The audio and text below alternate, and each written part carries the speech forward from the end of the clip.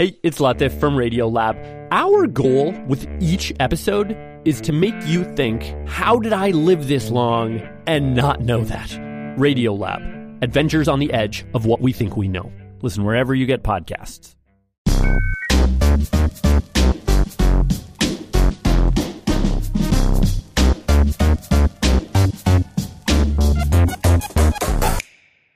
A couple weeks ago, our colleague Laura Mayer told us she was interested in doing a story about online sweepstakes. I was under the impression that these were probably as reliable as those "make thousands of dollars working from home" ads. But she wanted to pull back the curtain on what she said was a pretty vibrant subsector of the internet that neither PJ nor I really interact with. Laura? So I'm really into making passive income. The money you don't really need to do a whole lot, but think wildly to earn. To give you some examples, a few years ago, I got my cat in a Fresh Step commercial, and he earned $200 from his appearance. Last year, I won a social media contest and became Red Lobster's Lobstar of the Week, and I tried to turn that into a brand ambassadorship, which didn't really work out. So when my friend Rebecca told me that she has a new scheme to make money just from the internet, I got interested. So I wake up, I make a cup of coffee, and then I kind of sit down and get started. Rebecca's been in the sweepstakes game every single day since she got back from working in Korea a few months ago. She's looking for work at the moment. But in the meantime, she decided to see how much money she could make just from the internet. I start with the instant sweepstakes. This Chef Boyardee daily instant win, they're giving away 5 Xboxes every day. There's a FIFA World Cup Brazil sweepstakes where you have to send in a picture of your team, which is like friends or family. So no one in my family knows this, but I've been sending in pictures of them every day to try and win a trip to Brazil for me and my boyfriend. Rebecca's not alone.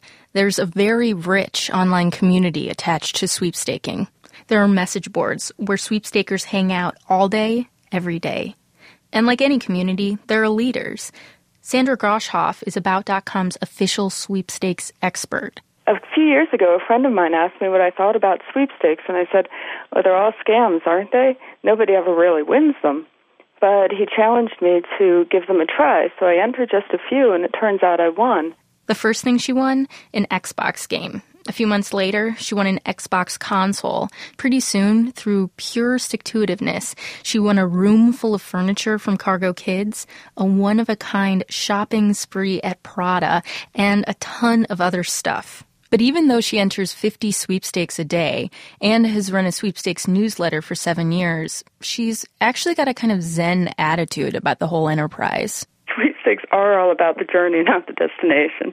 The destination's really nice when you get there. I mean, sweepstakes can change your entire life. One sweepstakes in particular, the granddaddy of all sweepstakes, HGTV's Dream Home Sweepstakes, which every year gives one lucky winner a multi-million-dollar, fully furnished mansion.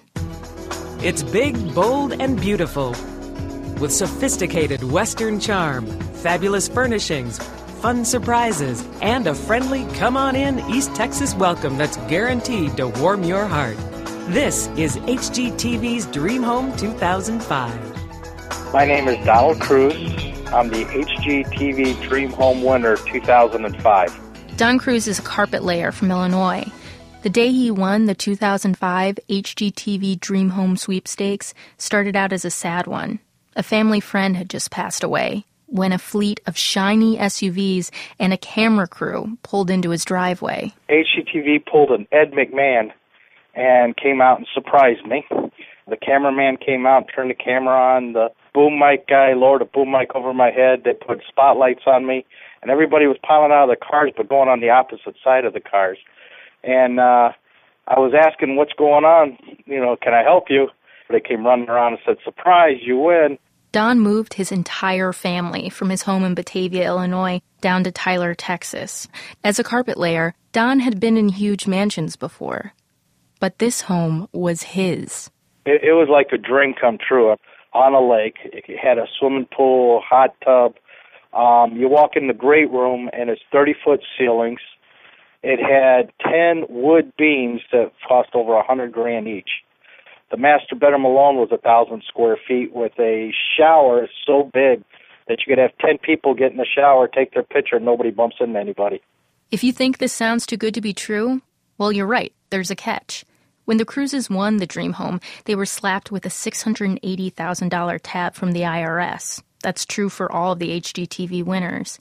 Everyone else immediately sold the house to avoid being crushed by taxes. But Don and his family actually wanted to live in their dream home. People from all over the world were sending us ideas to be able to raise money to pay the taxes. We had planned on using the house as a bed and breakfast to raise money to pay the taxes for winning the house. People from the HGTV message board were contacting us saying, if you get to do it, put us on the list. And we were getting offers of $3,000 for the boathouse per night and $2,000 a night for the master bedroom. It was a good plan on paper, but the city of Tyler wouldn't give the Cruzes the permits they needed to run a B&B. So they were stuck.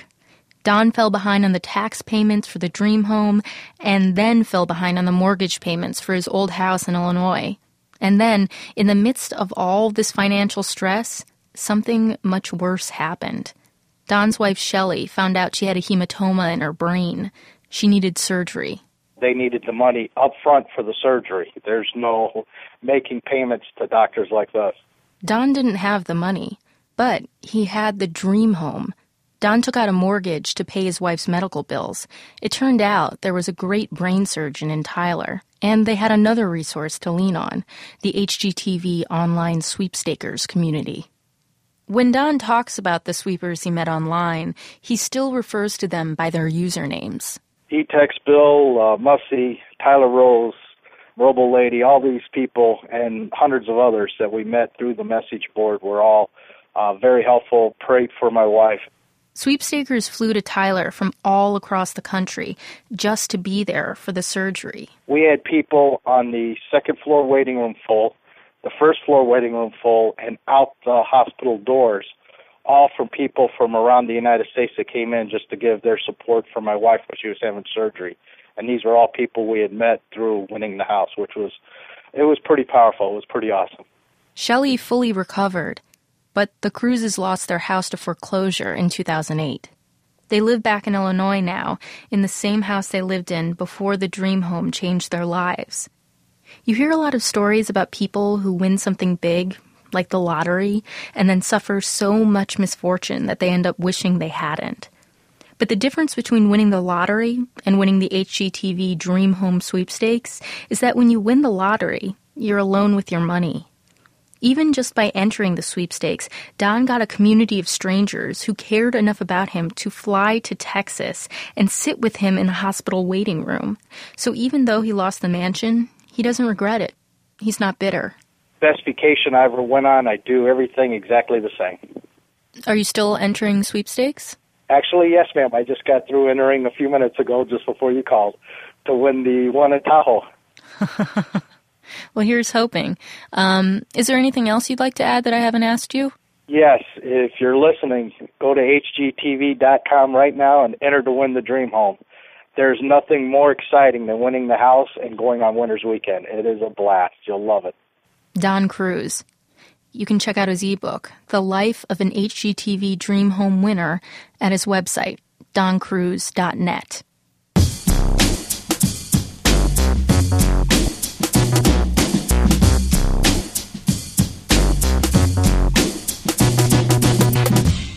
TLDR was produced this week mostly by Laura Mayer, with some help from PJ Vogt and me, Alex Goldman. Our executive producer is Sad Plodgers. Our engineer is Sir Andrew Dunn. Our theme song is by the mysterious Breakmaster Cylinder.